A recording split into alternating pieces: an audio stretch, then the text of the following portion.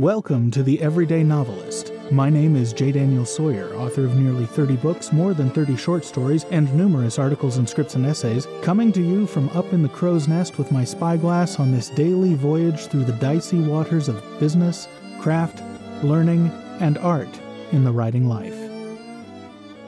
Welcome to The Questions, episode 910. Welcome to episode 2, recorded from Shipfire Ranch. I am J. Daniel Sawyer. And I'm Kitty Nikian.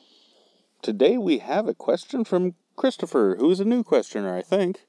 He says, Long-time listener, but first-time questioner. I've been meaning to, but just haven't for one reason or another. Well, welcome. Anyway, I have a couple of questions that have plagued me for a while, and decided you're probably one of the best to help me out. Aww. Seriously, you've helped a ton just with me listening. Thank you. I'm very glad to help. I have an issue seemingly connected to several concussions I received while younger, where I just randomly forget a word that I know, and I know that I know. I can tell you roughly what it means, and generally use that to try to find it using Google or Thesaurus. Do you know a way to shortcut the time needed to recover the word so I don't lose up to an hour of writing time? Ooh. Well, if you want to be a real Philistine about it, you can bracket it, describe the word in brackets, and move on. At least that won't break your flow. Longer-term solutions, listen to the episode that should have posted by now on dealing with dyslexia problems, because some of those techniques will help. And the other thing to do is to study mind palaces.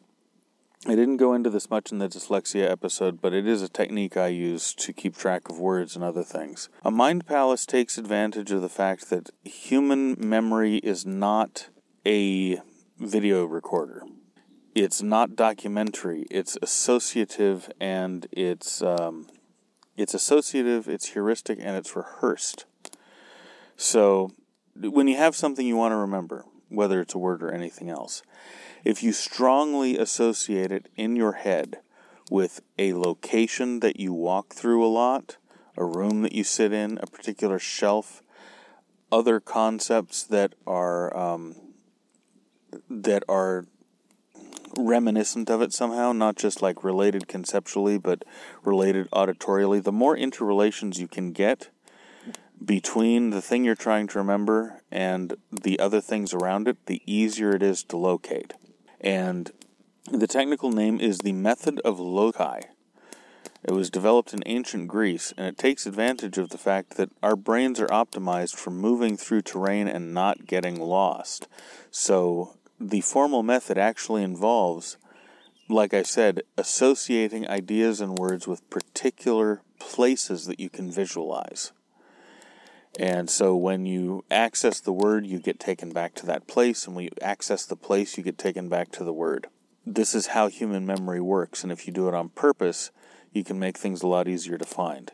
Now, I don't know the extent of the brain injury from the concussions.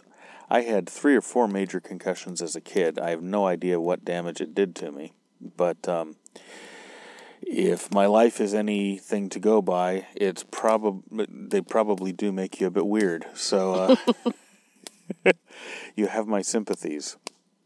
But hopefully these things will help a bit. Thank you very much for sending it in, and it's good to finally hear from you. Anyone else who hasn't sent in questions but's been listening a long time, we would love to hear from you. Please send it in at feedback@jdsawyer.net or post comments to the blog at everydaynovelist.com. We'll see you tomorrow. The Everyday Novelist is written by J. Daniel Sawyer and presented by J. Daniel Sawyer and Kitty Nikian, and is produced by Artistic Whispers Productions, Incorporated. The text is copyright 2021 J. Daniel Sawyer, and the production is copyright 2021 Artistic Whispers Productions, Incorporated. This podcast is released under a Creative Commons Attribution Non-Commercial No Derivatives license, and all other rights are reserved to their respective owners. Join the conversation. Submit a question, leave a comment, or a creative death threat. Or find me at jdsawyeronminds.com or hit me at feedback@jdsawyer.net. We can't do it without you.